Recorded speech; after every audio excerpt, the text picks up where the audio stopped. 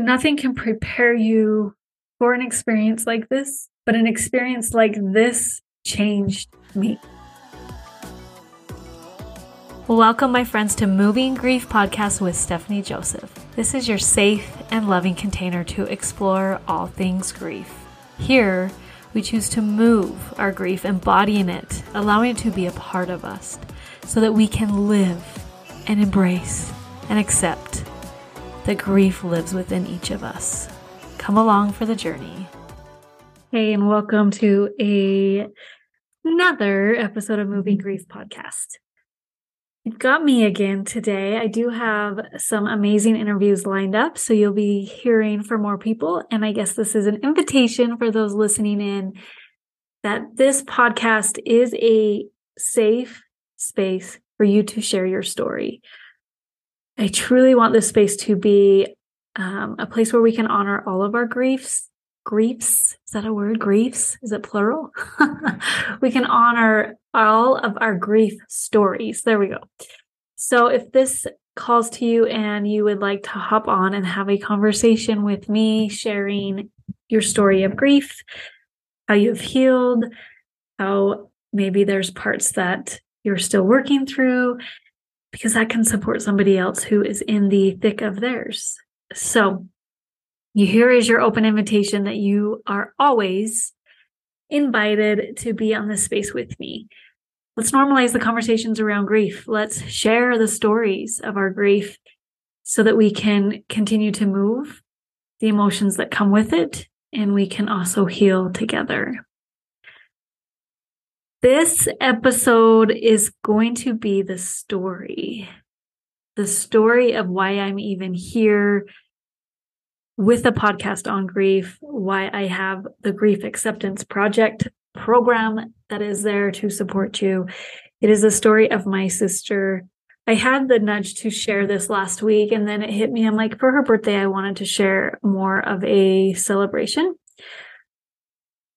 And I've shared bits and pieces of the story, but I feel it's time to really share more of it so that you can kind of piece together why we're here, why you're here, why I'm here. And I want to preface this whole episode by saying this is my experience. This is how I processed my sister's ailments, her hospital stay, and her subsequent death. And I want to preface it that way because I know that there are others that are near and dear to the story and near and dear to her. My story may be different than theirs, and that is 100% okay. But this is also my platform. And there is a reason why I am called to continue to share the message and the story. So it's time that I put it all in one place so that I can send people to, or that you can understand why I'm even in the position or why I want to talk about grief. And it's pretty interesting that we're coming up almost on a year of my life changing. Changing doesn't even encompass it. A year of the explosion and demolish of the world that I knew. That's more of encompassing of how it feels to me. So let's go back June of 2022. My sister was healthy. My sister, Jen, I'm actually going to bring her in. Jennifer, Jenny, as she was called growing up. She had just gotten back from a trip in Scotland, the first part of June, where she was celebrating a wedding with some friends. So in the prior years, Jen had attended the University of Edinburgh to get her MBA. And she was accepted into the program before COVID hit. And she still chose to go across the ocean. I remember she told me, so I had a podcast previous, it was called Transitions Podcast, and she came on and shared at the beginning stages of this big transition for her.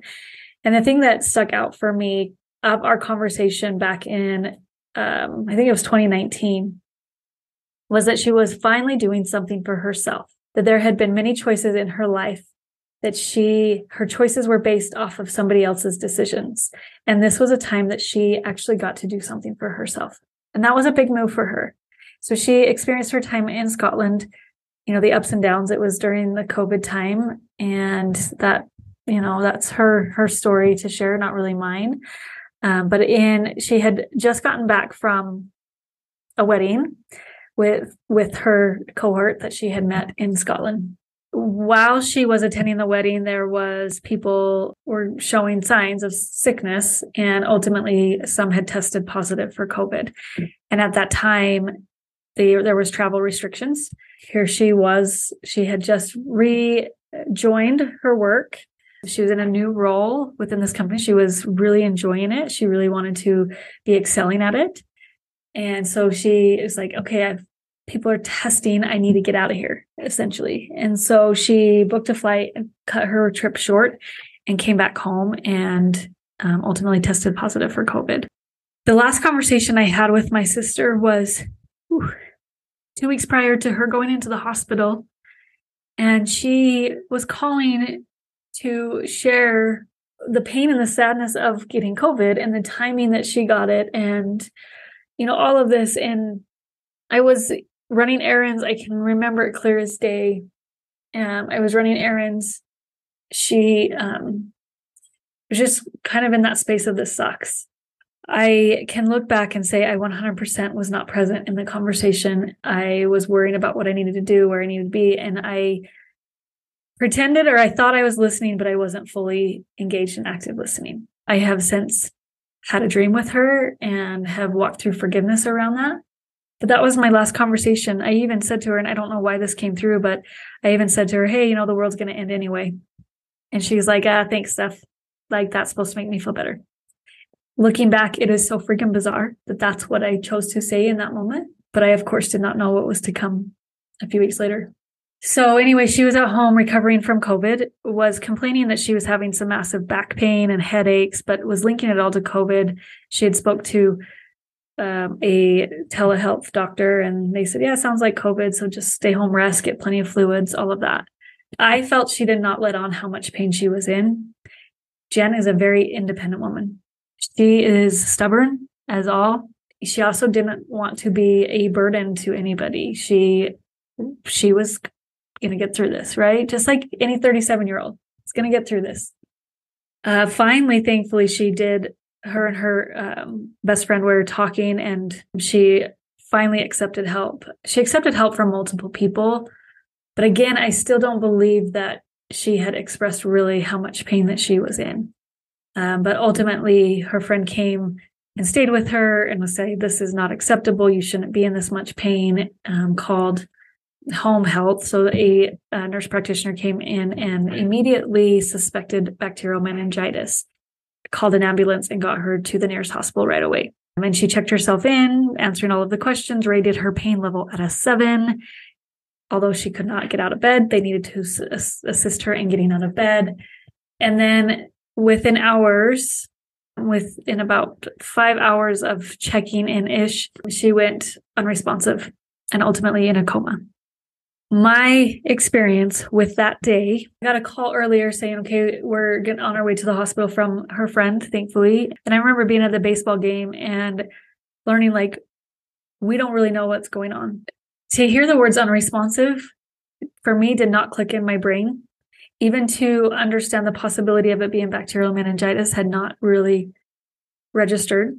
I did some quick Googling because that's what people do, right? And it was like, tremendous back and spinal pain. And, it's a disease of the spinal and brain and da-da-da-da-da. And I was like, okay, well, that's fine. She's going to get through this. And then you hear intubated. I don't know if you had the same experience with me, but when you would hear of COVID getting to the point of intubation, usually that's when people do not survive. And I had been in a hospital a couple of years prior for a family member that was in the ICU and had witnessed people on ventilators with COVID in the hospital. And it was not a hopeful sight. So anyway, after she went into the coma, it became, she obviously cannot be making decisions for herself. They did not call it a coma at the time. That comes later when I was getting calls from the doctor making decisions on behalf of her with support from her best friend. And we were essentially just, do whatever it takes to save her.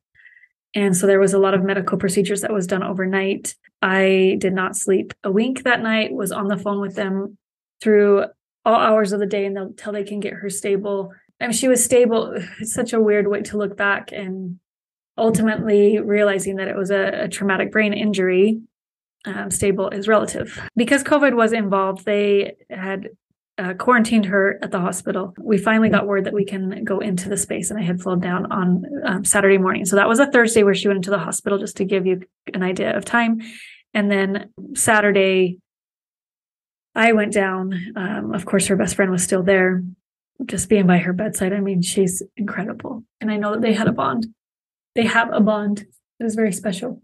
So anyway, getting down to the hospital and walking in and seeing your 37-year-old sister all hooked up with wires and a tube down her mouth and unresponsive is not a sight that you can ever prepare for, because obviously her brain was involved. They had to do some procedures on her head. And anyway, we still get down there and there's still not full answers. They're doing a lot of tests, saying it can take time to get responses back on the tests. They had sent out some immediate cultures for the meningitis, for different viruses, for literally everything. The health department did get involved because they were trying to contract trace and trying to figure out what was going on. And I do remember they used the term, your sister is a unicorn. For her age and for all of these things, she should not be here. So here we are figuring it out, waiting. It truly is a waiting game when you're dealing with a traumatic brain injury. Of course, you do not know that until it's in the time, and there is no instruction manual for dealing with a traumatic brain injury supporting that. But she is not conscious and able to make any decisions. At that time, it's like, okay, we just wait, and we love her, we support her, and she's going to come out of this. She's going to show us that everything is fine. And then Monday morning, we got the final word that it was bacterial meningitis combined with the COVID, which led to multiple strokes in her brainstem. The brainstem is the control center of your brain, so that is definitely not the place in your brain that you would like to have strokes. But I do remember we got the family all together. We talked with the doctor. She was in an incredible facility in Southern California, and we sat and looked at the scans. And they, were saying, here's where the strokes are, or it can be infection, and they can present very similarly on an MRI. And I remember thinking, okay, so this can either be a stroke or it can be an infection. And I said, can it be either? And they said, yes, it can. I said, okay, then I'm going to hold out the hope that my sister, Miraculous Jen, as I was calling her at the time, that this is infection and she can overcome this. And it's just a waiting game. It's a waiting game to see what damage was done to the brain. So we waited. That's what we did. We waited. She had multiple people by her side. She had people travel in from everywhere, from across the world. We were waiting for any responses to show that there is signs of life, of living. And there was multiple times where the doctor explained that, you've got to start thinking about the quality of life. And it's like, who talks about that in a normal everyday situation, especially a 37-year-old? So what quality of life is she willing to accept? Nothing short of what she was living, nothing short of her traveling the world, nothing short of her going on vacation the following month. Like that is the quality of life that Jen wants, right? And so essentially we got to the point where we're, in that waiting game, and then we started seeing signs. Some eye movements. They are checking the pupils constantly. And something that's really fascinating that you don't realize until you are in the situation, in order to see reactions from somebody that's in a coma state, they actually inflict pain. And they do that by pinching at the cuticles, because that is one of the first natural responses of the body to react to pain. And just sit with that for a second. That in order to see if there is responses, they inflict pain. Now it's minimal, but they have to do that to see how the body responds to it. Just sit and chew on that for a minute. So we were getting responses from her hands. We were getting eye movements. We were getting her looking on command, look to your left, look to your right. And this was, I want to say, about 7 to 10 days into it. I would have to look at my journal, that the details of that kind of really doesn't matter, but we were seeing responses. And so then became these hopes, right? Okay, you can do this, Jen. I feel Jen knew more than any of the doctors. I feel like this miraculous Jen, who is she has this body form, but her spirit, her soul is exploring and curious. And she was, in my opinion, was checking in with her body. And it's like, okay, what can I do? And she fought. Like, we did see the fight happen. We saw the movements. We saw the eyes. We saw her move in her arm. We did not see responses out of her legs, but we were seeing the responses that they were asking for. And that gave us that, okay, that's what we're needing, right? She's 37. They kept saying, your sister is young. She's healthy. She can pull through this. Again, we don't know the outcome of it until we see the damage. If we can get some breathing on her own, if we can get the responses to the cuticle, they're always checking the pupils, making sure the pupils are responding. All of these things lead to the hope and that the possibility that she can pull through. And when you're faced with somebody in a situation like that, hope is what gets you through it. For me, being present with her and celebrating every time we got something, to the point where sometimes it felt she was annoyed, like, okay, guys, I'm giving you this. That's what gets you through. We're just still in this waiting game, right? We're in this waiting game to find out what damage or what responses we can get. Fast forward, ultimately, she was in a coma for 5 weeks. And ultimately, the damage on her body from the infection was still pretty rampant up until the end. That it was simply too much for her body. At least she did not make it. There was multiple trips back down there to be with her, moved her to a new facility for a longer term care. Towards the end, and this is for another conversation when I'm prepared to share this part of it, we did see her body starting to shut down. And the moments of hope, the moments of aliveness, I guess is the easiest way to put it, were diminishing. And ultimately it was too much. She passed away on July 30th, 2022, 5 weeks after going into the hospital.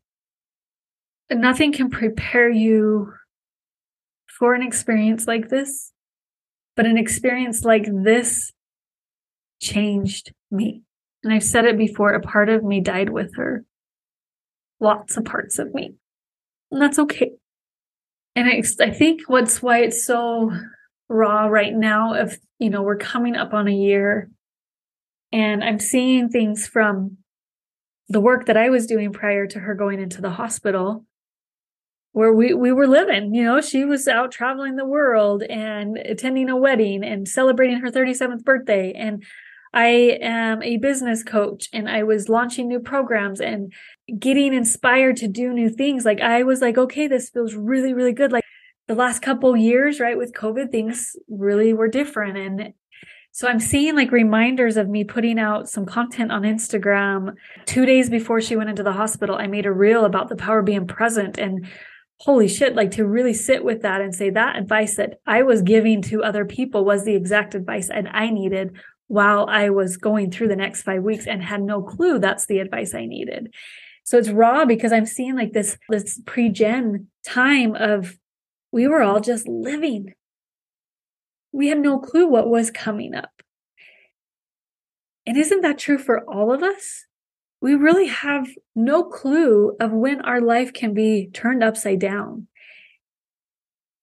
And in sharing her story and in sharing my grief, my intention is that we can honor all life changes, all transitions in our life, all losses, whether that be, a death.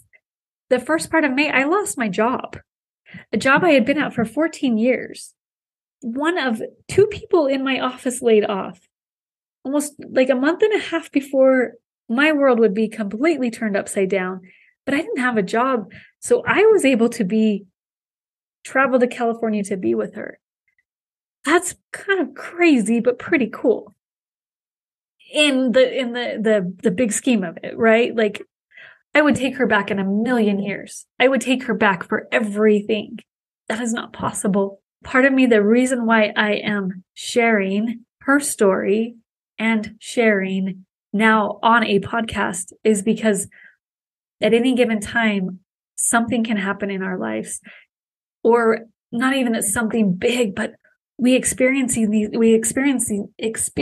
these losses, and do we allow ourselves to feel all the emotions of the grief that comes with those losses? Losing my job was unexpected, but also something that I had been putting it out there to the universe saying, okay, I love the security of this job, but it doesn't light me up anymore. So then the universe is like, okay, here, we'll just get rid of that for you. And also, now you have the space to be with your sister while she's in a coma and subsequently passing. And as I'm going back and like looking at past journals over the last couple of years, and again, like looking at content that I was putting out a year ago, not knowing what tomorrow would bring. And my messages were a lot about allowing the transitions to happen, embrace the change with love, death and rebirth, and how many times we lose ourselves in this life so that we can live more. There's so many times like I can look back in my own experience and realize parts of me died, not like my physical self, but when I became a mother, that independent person that only had herself to be, responsible for, she died. Did I process that grief? Absolutely not. When I lost my job, there was grief in there. And I am a year later just kind of sitting in this like whirlwind of what the hell happened in this last year. Holy shit. But that's why I talk about grief. That's why I launched this podcast of being able to say, can we move our grief? Because this grief lives within me now. Losing my sister was the hardest thing I have ever gone through. And losing my sister transformed me to live. I can't stay quiet about it because of the gift of life, the gift of newness that she gave me when she died. Sit in that energy of the loss that you have experienced. And if this is a loved one or a job, or maybe you're in a space in your business where your parts of it are dying too, and you're transforming yourself or allowing yourself to dream bigger and more than you were before, but there is pieces of you that you will need to let go of. That is the grief. That is moving that grief and honoring that through your body and experiencing it through your body. So I guess I feel like sharing her story allows me to share why grief is a part of my business now. I did not plan for this. I did not expect this to happen. And there are many people that have gone through this loss with me as well. And they're not sharing it publicly. And that's great. Like, part of me wishes I could be super quiet about this and just be like, to constantly be revisiting it. For me, it's healing. For others, that could feel limiting or painful. And that is okay. I did not set out June 22nd, the day before she went into the hospital, and, say, okay, my world is going to change tomorrow, and I want to now build a business around grief. What times in your life where you have been completely transformed by events or things or downloads or information that you receive that you can't be quiet about? I have since been more open about talking to this. I meet people on, online or in person. I remember right after she passed, I told strangers about her. I wanted everybody to know her and feel her and hear her. And I have met people along the path that have their own stories of grief and loss. Some of them are choosing to speak out about it. And the vulnerability that takes to speak out about it is huge. And yet there's still judgment that they're receiving, that how dare you take this life experience and monetize it through a business. I'm saying, what if we take our life experiences and if we choose to support others, let us be compensated for that support. Trust me, I've been through my own ego and emotions around am I really building a business around my grief, the loss of my sister? What else would I do with this? This is healing for me to be able to share this story. And then to know that maybe I can be supporting others in their loss so that they can live as well in their own time. It might not be your journey to publicly speak out about the big life events that happen to you, and that is 100% okay. For me, it's a choice, and I'm choosing to share. And I'm also choosing to honor the capacity of myself and my body, that when it feels like I get to go in, that I can be quiet about it as well. But if my story and my healing through my story can support just one person in their healing and their living, that's enough for me. So if you're that one person, know that I see and I feel and I hear you. And if you're listening to this and saying, well, I want to live, then I invite you to accept that grief is with you, accept that the loss is with you. And then how can you live with that loss? And for me, knowing that she is always by my side, she has never left me. She might not be a phone call away, but she's a prayer away for me. She's an open conversation, driving down the street, talking to myself. She's right there still. And I have an experience with my father who passed away in 2014 where I numbed it, and I have shared that before. It doesn't feel expansive or supportive for me to go down that path. And so now you get the story of Jen. And as a follow-up, and this is more of an accountability for myself to publicly state this, I am also writing a book at this time about the time, this magical time. And I say magical, and oh my gosh, there's so much pain, suffering.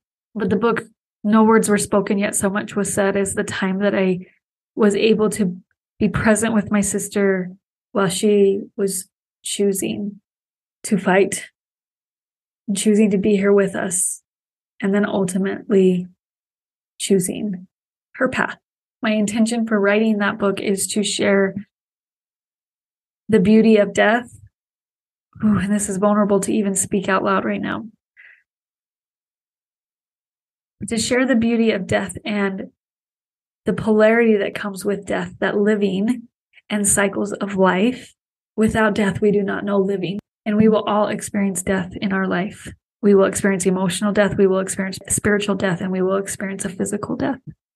And for me, I'm hoping that this book and my continued messages on the podcast and sharing people's stories, that we can also see that we can live and embody our grief so that we can truly live. Because I feel that my sister's living still. She's traveling the galaxy. She's on to her next abundance of adventures.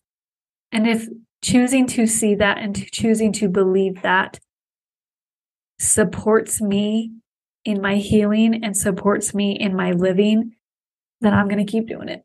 Because the alternative is that I can stay in the pain and I can stay in the suffering and I can stay in the sadness, and those still exist in choosing to still live. But though that no words were spoken yet, so much was said, is about and the choice to heal. So stay tuned. It's in the process right now.